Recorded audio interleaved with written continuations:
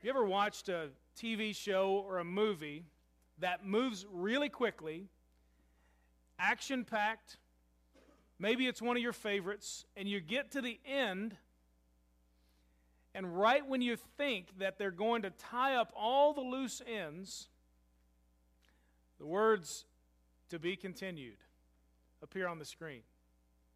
And you got to wait a whole week to figure out what happens to Jack Bauer in 24. I mean, you've got, the whole week you're sitting there thinking, who shot JR? That's the whole, for those of you that are a little more experienced, you're thinking the whole week, now what happens? What's going on? Or maybe you know that they've made a sequel to your movie that you like, and you just wish, oh my goodness, I've got another 2 years until the next one comes out, and figure out what happens at the end. That "to be continued" is an interesting ploy that movie makers and television producers, of course, will use. It's also one that writers will use. What we're going to be studying over the next few weeks is the beginning of the Gospel of Mark, the first couple of chapters. And he uses this in his gospel, this sort of "to be continued" idea. If you got a Bible, I want you to turn with me to Mark chapter 16. We're going to the end for the beginning. All right, so Mark chapter 16.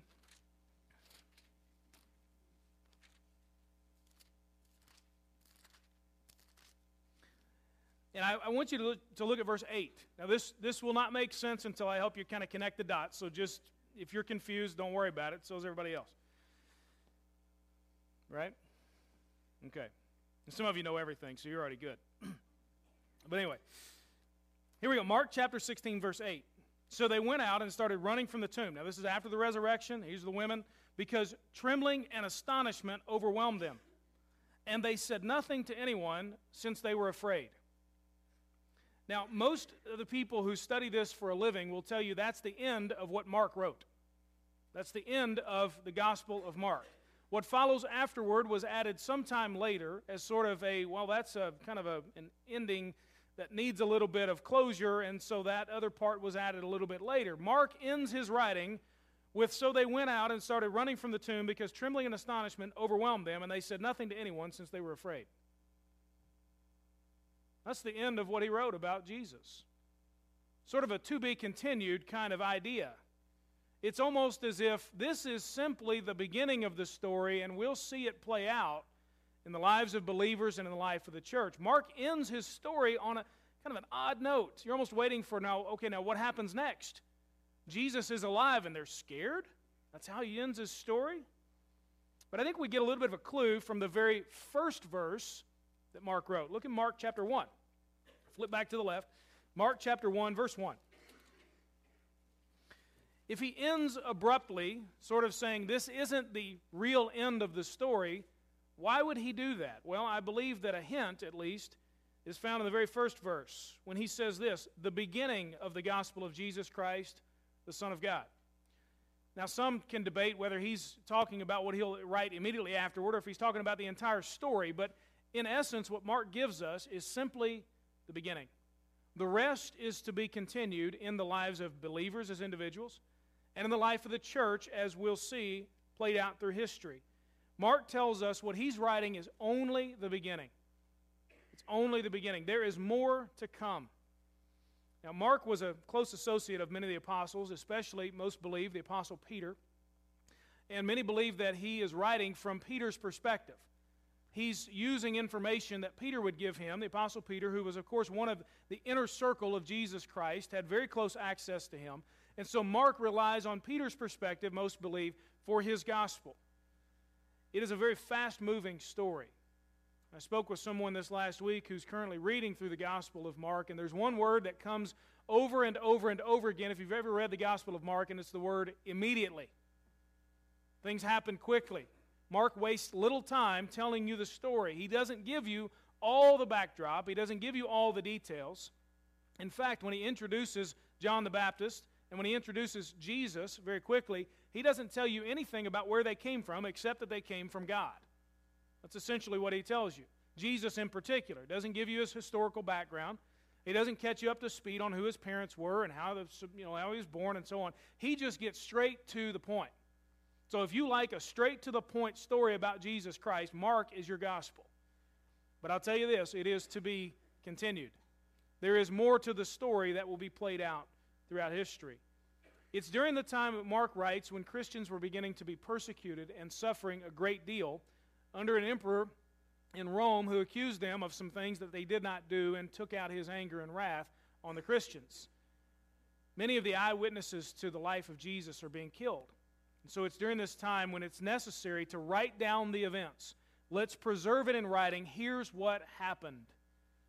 Mark is going to write to these Christians who are being persecuted. He's going to give them a very fast-moving account of what happened in the life of Jesus, and he'll try to encourage them by showing them the parallels between what Jesus experienced and what they're now going through. So if you put yourself in those shoes, you can see how his gospel would be very encouraging.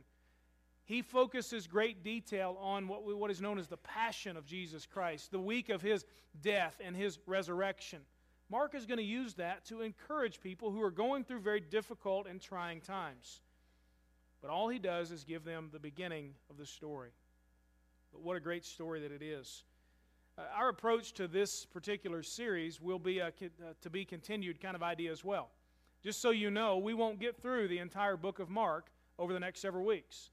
It will be continued at some point. We'll pick this up and we'll get little pieces of the story over the next several months. We'll come back to this. So this will be a running story that you can look forward to, and we'll complete it over a period of time.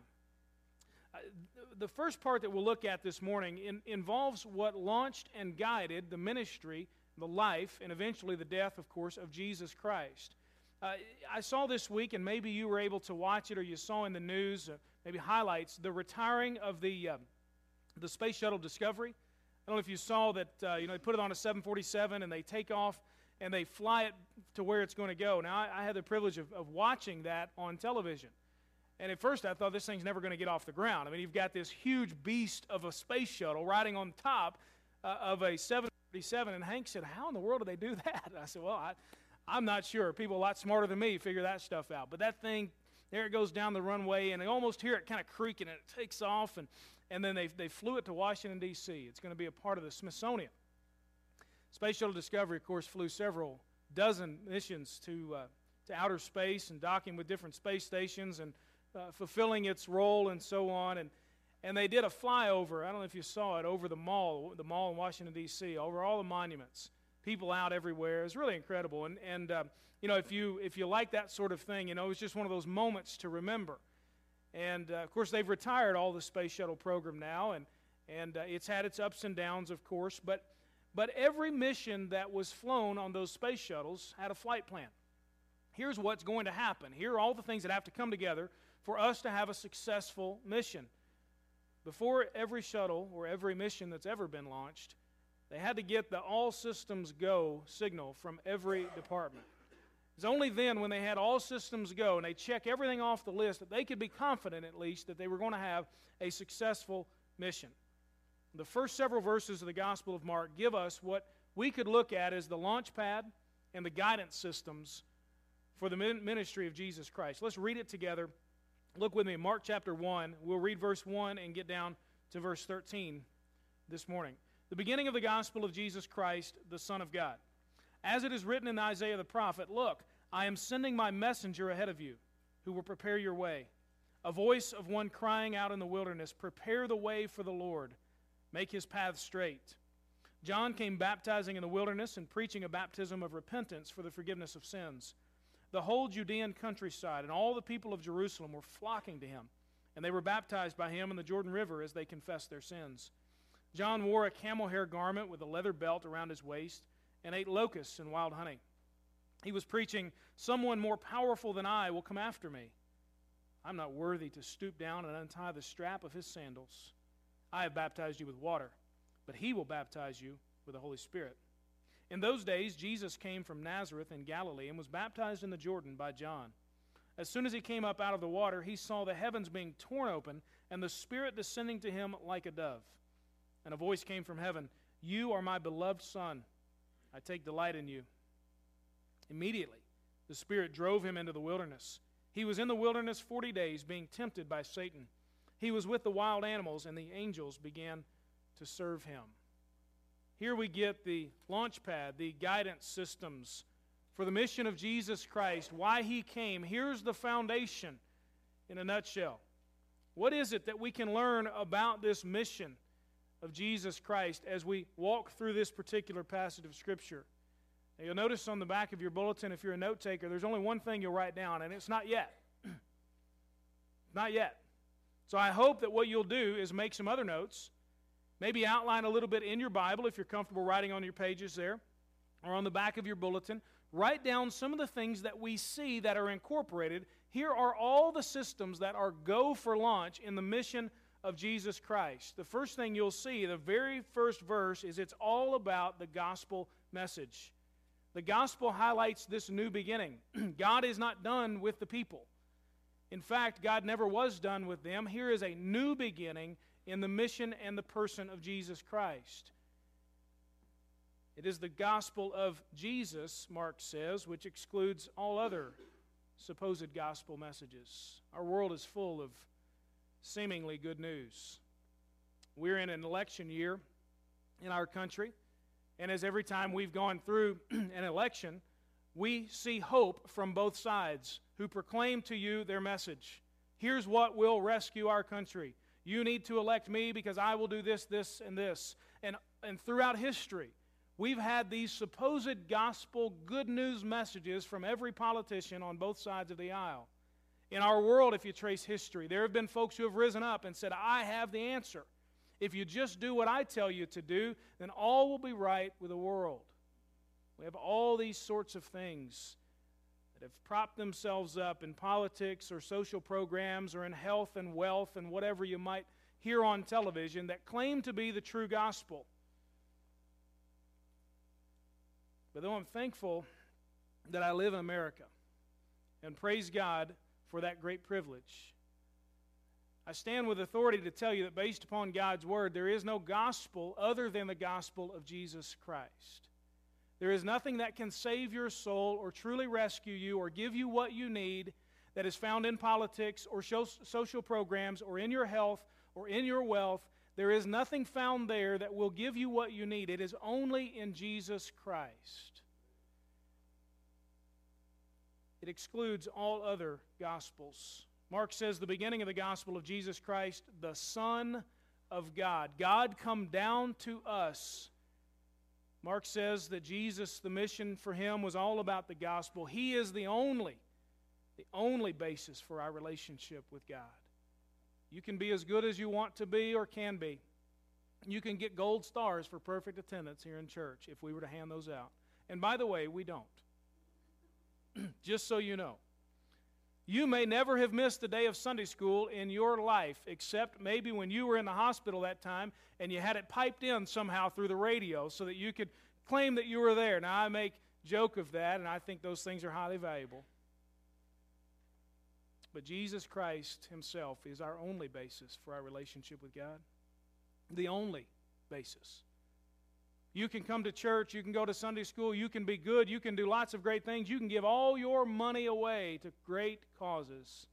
But without Jesus Christ, the Bible says that unfortunately for you, you will not spend eternity with Jesus in heaven because you tried to get to God through all the wrong paths. Unfortunately, He will say to many on that day, the Bible says, I never knew you. They'll say, Lord, didn't we do this? Didn't we participate in these things? And He'll say, no, I didn't know you. Depart from me. Oh, what tough news. But praise God, we know the basis for our relationship with Him, and we have access to Jesus Christ because He has come down to us.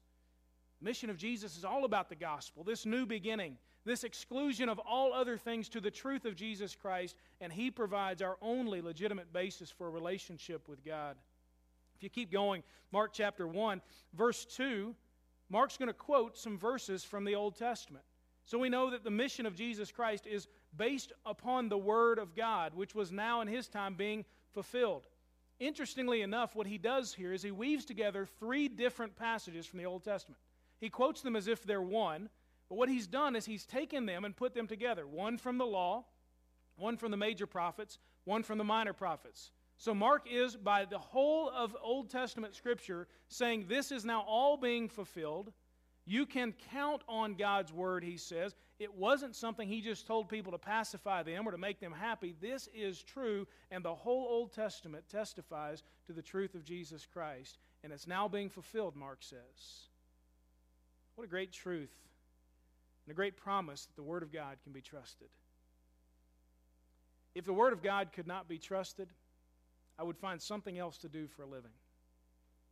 Because everything I would be telling you would be pure speculation at best and a lie at worst. If the Word of God could not be trusted, you'd have no reason to be here this morning.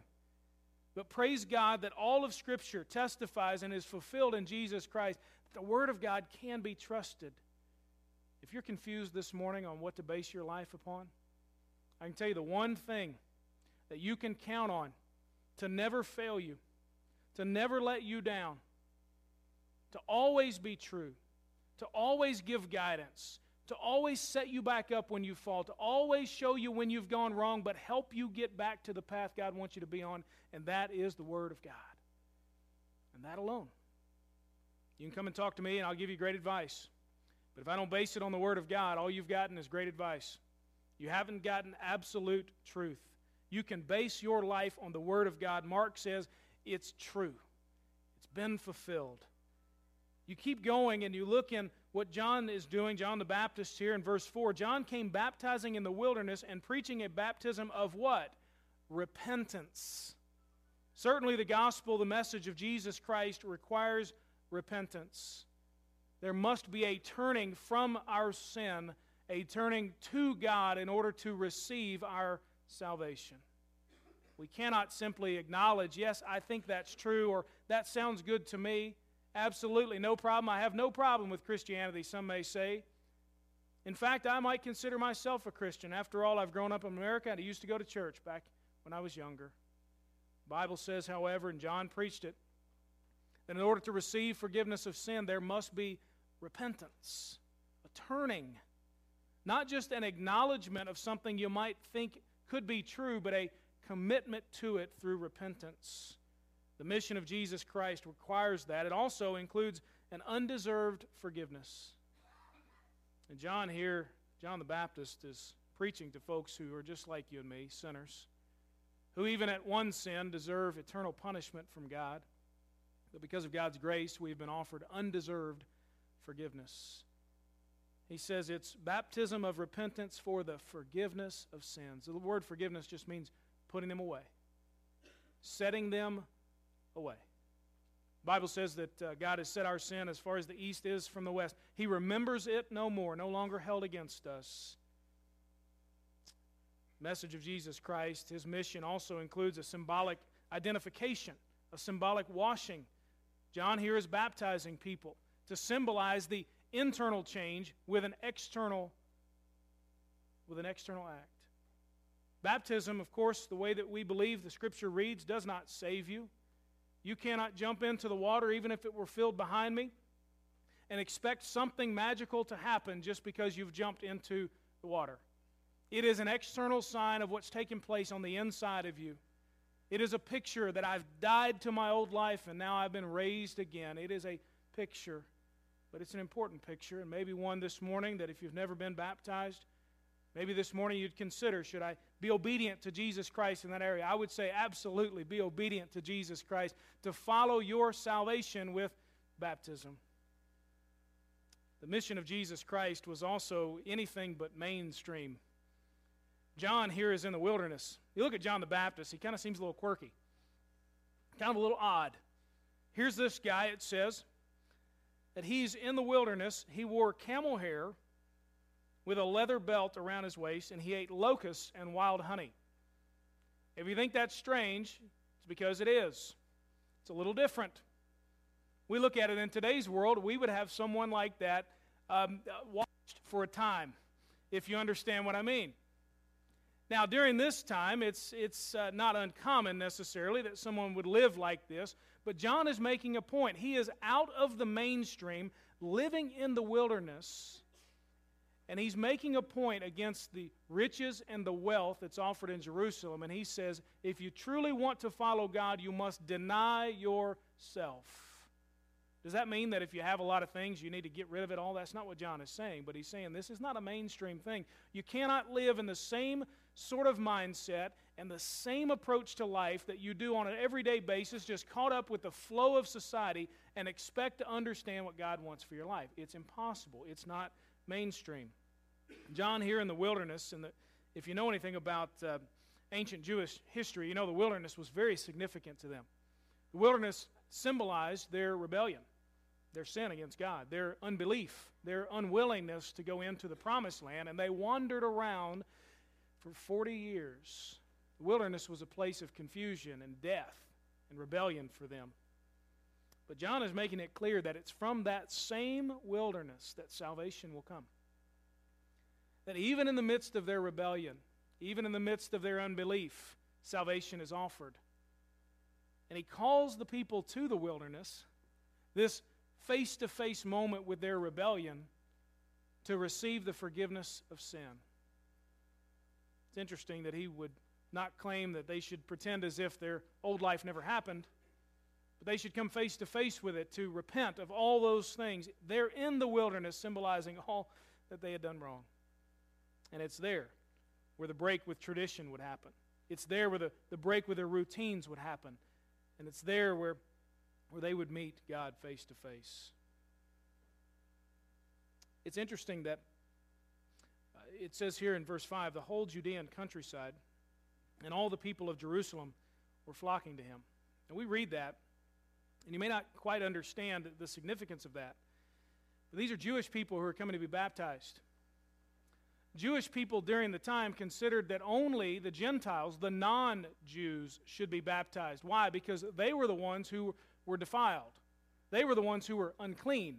And only someone who was defiled or unclean would need baptism as a symbol of their belief in God.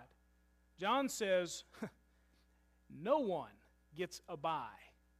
No one gets a pass. Everyone must come through faith. He tells them that even you who think you are clean must repent. This would have been very offensive to the Jews. For one of their own to tell them, by the way, you're unclean. Well, who are you to tell me that? You ever heard that?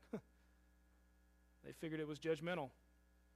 But they understood their own rebellion and their own sin and their own need to turn to God as well. That's what John was preaching. No one gets a bye. Even the Jews needed to be baptized. Even those here today who figure that because of your family or your American birthright or the fact that you're here this morning, well, I must get a pass, I must be okay with God. The path is still repentance and faith in Jesus Christ, and no other path will get you to God. We see also that the mission of Jesus would be based upon submission. John, when he's popularized, says, I'm not the guy. You're missing the point. In fact, he would say, I'm not even worthy to be a slave that would untie the sandals of the man who's coming. Submission. It's interesting that John would be the one who is proclaimed to be the one who paves the way for Jesus, and yet even he says, you don't get it.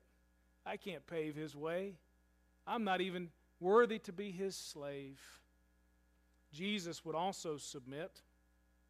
He submitted to the Father here in baptism.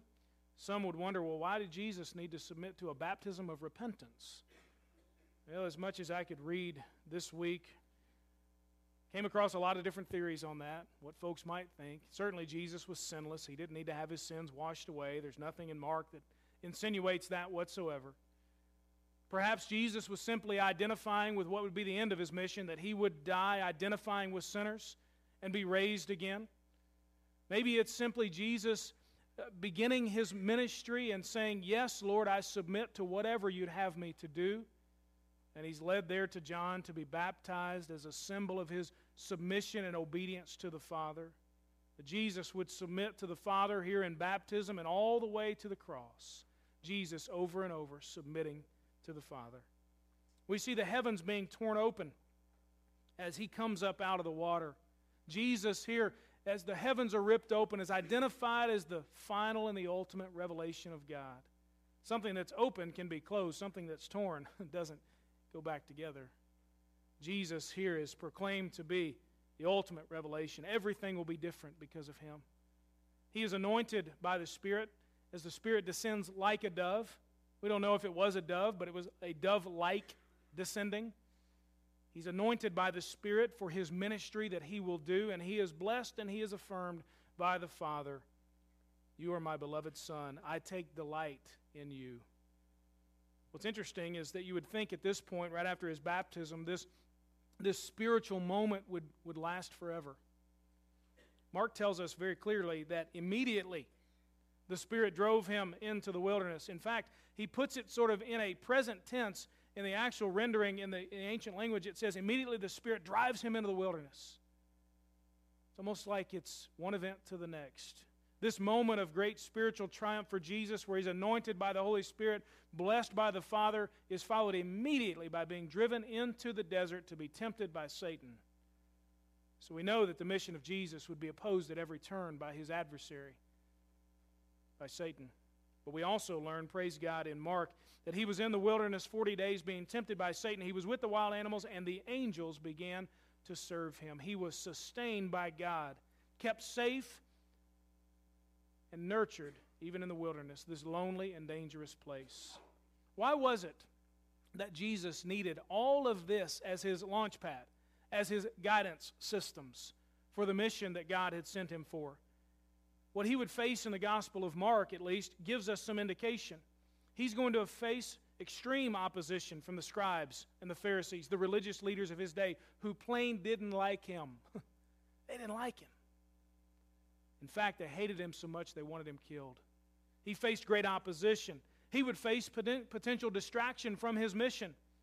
All of his disciples at one point or another wanted him to establish an earthly kingdom, but that's not why he came.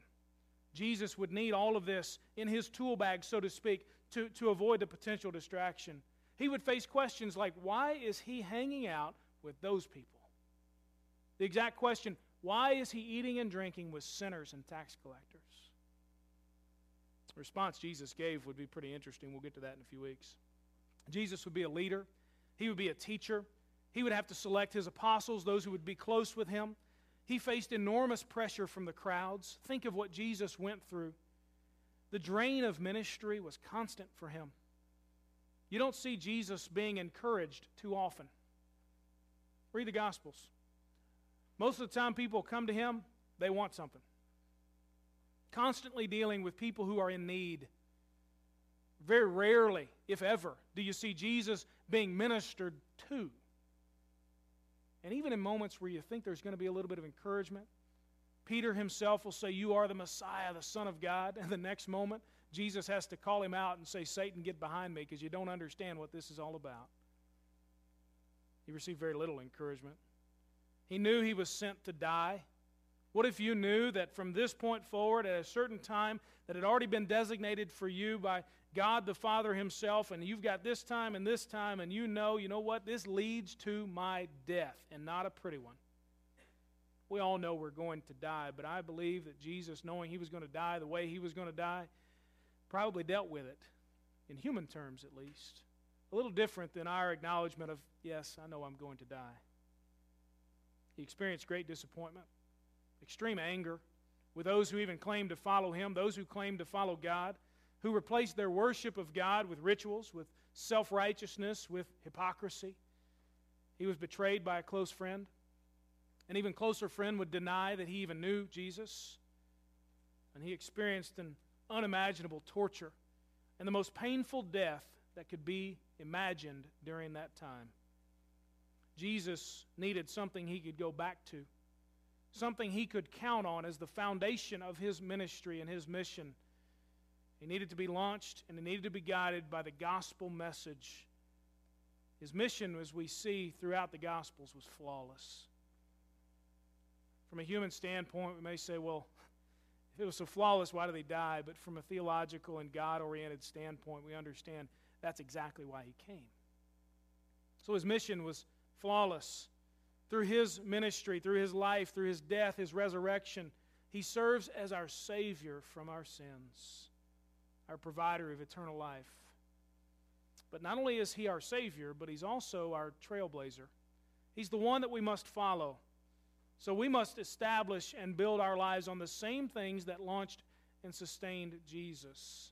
So here's the timeless principle to write down and to make sure that you get. You've been waiting for it now for a few minutes. I see you on the edge of your seat. I see you. You're leaning forward. You've been holding your breath now for quite a while. So you can exhale because here it comes. All systems are go when your life is launched and guided by the gospel of Jesus Christ.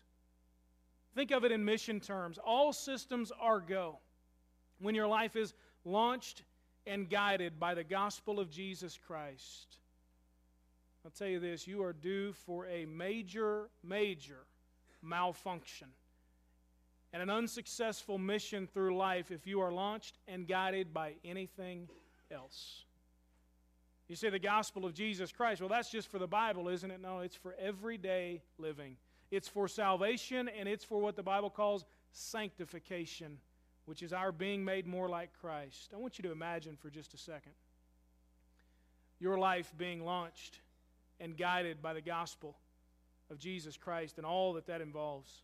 Imagine for just a second knowing absolute truth, not being blown around by everything you hear, not being confused by all the things that are thrown into your mind, having fewer doubts about why you're here and what life is all about. Imagine having more clarity of purpose in your own life. Imagine standing on something that you can believe in and count on, standing on the Word of God, thinking biblically about every aspect of your life, and being able to make wise, God-honoring decisions. That certainly there's no guarantee that the outcome will be perfect, but you can stand with confidence and say, I based my decision upon a worldview that came from the Bible. Imagine knowing that you've been forgiven, which may be what we all need to think a little more about this morning. We've been forgiven. Our repentance has been accepted because of the blood of Jesus Christ. That you're no longer under the power and the penalty of sin. We walk around so guilty. We walk around so shameful, so afraid of what God might do to us because of what we've done to Him. And it's because of Jesus Christ and His grace, if you've received it through faith, all that's canceled. You're no longer under the judgment of God if you are truly a believer in Jesus Christ. Nothing more to fear. Only a relationship to develop and to deepen with your Heavenly Father. Imagine having extreme confidence in leaving behind the pattern of our current society. With all of its pursuits, all of its obsessions. Imagine living for what truly matters. Being able to say, you know what, I've looked at it all, and I've identified these things as most important based upon Scripture, and I am comfortable now leaving the mainstream and going to pursue these things. What really, really matters. Imagine the peace that comes through humility and submission to God the Father. Knowing that your life is not any longer about you, but He's got it, and He's in control. The peace that would come through resting in Him, with the pressure being off of you to achieve and to perform, because God has already achieved and performed everything for you. Imagine receiving daily filling and anointing of the Holy Spirit for everything that you'll face during that day, all you'll encounter, being guided and empowered by God Himself, living in and through you. Imagine receiving blessing and validation by God Himself. No more wondering who you are. No more wondering if you have a purpose or why you're here. No more wondering if you're loved and accepted, but knowing, based upon the blood of Jesus Christ shed on the cross, that yes, you are loved, and yes, you are accepted. Imagine having God's strength and His endurance for hardship, for any threat you face, for any temptation you encounter. The angels ministered to Jesus in His time of temptation. Imagine having God Himself sustain you. Imagine not being destroyed by those things anymore. Think for a second what it would be like to be prepared, to be successful in God's eyes in every role that you play. If you were to list all the roles that you currently play, you'd probably fill up your paper. Imagine, just for a second, being prepared to be a spouse, Being prepared to be a parent, regardless of how old your children are. Being prepared to be a grandparent. Being prepared for your role at work tomorrow, or whatever role you may play in your home and your family, anywhere around you. And not only being prepared, but being successful in God's eyes, regardless of what this world may think of you. In every unknown that you'll face, imagine having what it takes to be able to endure, to be able to not only survive, but to be victorious in all of those things. Imagine for some what it would be like to have no fear of what will happen when you die. We come to church and put on our nice faces, and some of us literally are here because we're scared to death of what's going to happen when we die, and we figure, I better get myself in church because maybe that'll help. Imagine what it would be like to come to church because you just want to worship the Lord. To come to church because you just want to feed on the Word of God, not because you're scared to death of what God's going to do to you anymore. Imagine being free from all that and being confident that when you die, when you're absent from the body, you would be present with the Lord. Think about it. The gospel of Jesus Christ offers every bit of what you've just imagined. And only the gospel of Jesus Christ offers those things.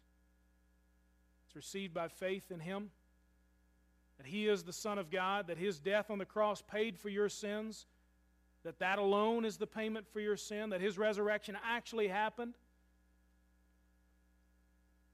and that you turning your life over to Him entirely. It's also lived out by faith. Not only is it launched by faith, but it's lived out by faith, guided by the gospel of Jesus Christ.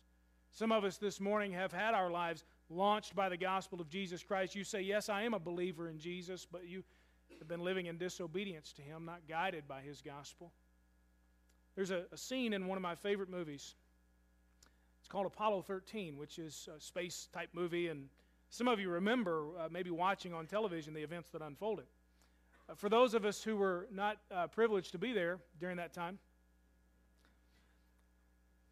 I don't know how else to say I wasn't born yet, but I came along a little later. But I got to see the movie, which as best it can depicts at least what was going on in general. And I realize there are discrepancies, and certainly you have to embellish a few things, but there's one scene in particular that I really like, and it happens in the movie before all the explosion and everything takes place on the spacecraft. And it's right before they launch the spaceship. And the flight director, played by Ed Harris, he says, all right, he said, I need a go, no-go for launch. And it's this sort of semi-dramatic and sort of kind of funny, quirky, because you've got all these engineers and really smart people in the room, and they've got their coffee and their cigarettes and all this stuff, and there they are. They're the ones that are going to launch this particular mission. And so the flight director says, I need a go, no-go for launch. And he starts going down the list. And he calls out every department that's in the room. And they all have to say go or no go. And if any one of them says no go, then they shut the whole thing down. Because they know they're due for a major malfunction and some really awful stuff.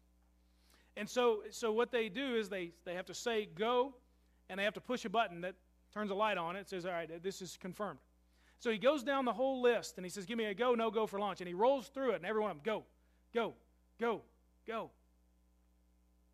And only then can the dramatic moment happen when over the loudspeaker there to the crowd right in front of the rocket, can the guys say, we are go for launch. And listen, if you want some goosebumps, just watch the launch scene in Apollo 13. They play this really dramatic music that I'm sure had to be played at the launch. I mean, it just only makes sense. You know, wouldn't it be great if you had a soundtrack to your own life? I mean, that would be awesome. But they play this music, and here's all this great emotion, but it all begins with this check of go, no go. I wonder today if all systems are go in your life. All the things that we've just run down in these first 13 verses of Mark, are all systems go? What, if not, what needs to happen in your life today? Maybe today is the day that you for the very first time, would be launched by the gospel message, receiving God's grace through faith in Jesus Christ alone for your salvation. Maybe today is the day you need to surrender your life to Him. You say, how do I do that? Do I have to stand up? Do I have to come and talk to everybody? What do I have to do? It's as simple as talking to the Lord and saying, God, you know who I am, and I know who I am, and I know that I've sinned, and I know that I need you, and your death is the only payment. And without you, I'm forever destined for hell and eternal punishment. So, Lord, I repent. I repent of my sin. And I place my faith in Jesus Christ alone for my salvation, not myself or anything I can do. And I submit my life to you. And I don't know if you'll hear bells and whistles. I don't know if you'll get chills. I have no idea. But I know that God will not deny the prayer that receives grace through faith. Or maybe today is the day that you realize that, you know what, I've been launched by the gospel of Jesus, but that hasn't been my guidance system. And for you, maybe there's also a need of repentance and humility and submission, commitment to obedience, maybe to identify with Jesus through believer's baptism, maybe to ask the Holy Spirit to fill you and anoint you for what you'll face this week. Or maybe you just need to hear the words of the Lord who says, I love you, I created you, and you're my child. Every one of us leaving here today will be launched and guided by something or someone. God, as we see in the Gospel of Mark, calls us to be launched and to be guided only by Jesus Christ. I pray that you'll be obedient to Him today. Let's pray together.